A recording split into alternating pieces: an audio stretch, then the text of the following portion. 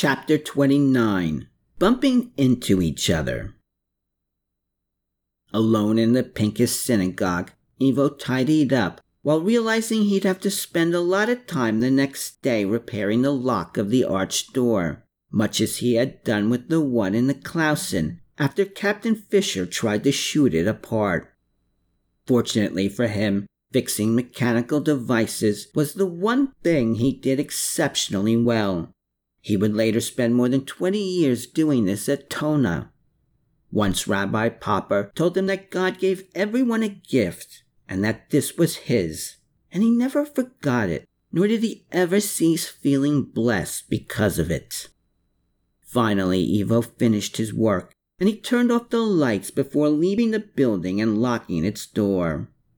With both fatigue and pain, he further limped toward the building's gate and Shiroka Street beyond it. But as he reached the cobblestone sidewalk, he experienced something that made him forget his fatigue and pain and everything else. He bumped right into the woman with the yellow shawl. They reacted to this in the same way, by jumping back in fear, and Clara looked as if she were about to flee, which probably had something to do with Ivo not wearing pants. But she didn't flee. She just stood there and stared at the man, and he did likewise while feeling as frightened as she looked. Who are you?" he mumbled, with his hands behind his back. She didn't answer, so he pointed to himself with his shaking hand and told her his name.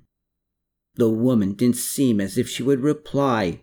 Again she looked as if she were about to run, but instead she muttered her name.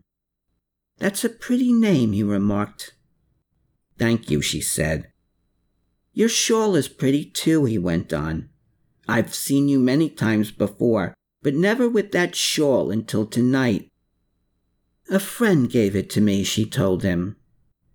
"It's good to have friends, isn't it?" he told her back. Once more she made no response, and he asked, "Are you Jewish?" "Why would you ask that?" she uttered. "I've seen you often by the synagogues," he answered. "I'm not Jewish," he replied. "I just like being around the buildings. They seem so peaceful and safe." "They are," he asserted. "I like to be near them," she added, "just like I like to be near the river. They both bring me comfort."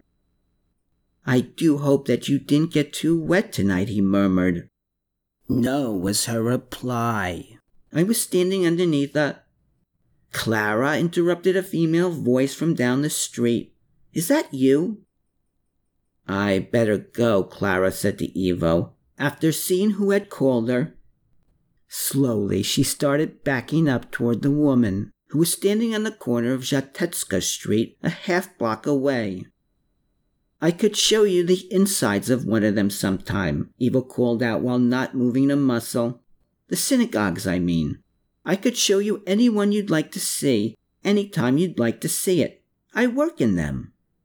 "I know," she told him. "I've seen you inside them and around them." "Me too," he said. She smiled at this, and he whispered, "Good night." "To you as well," she whispered back. Quickly she turned from him and hurried off. "I'll be here tomorrow night," he shouted.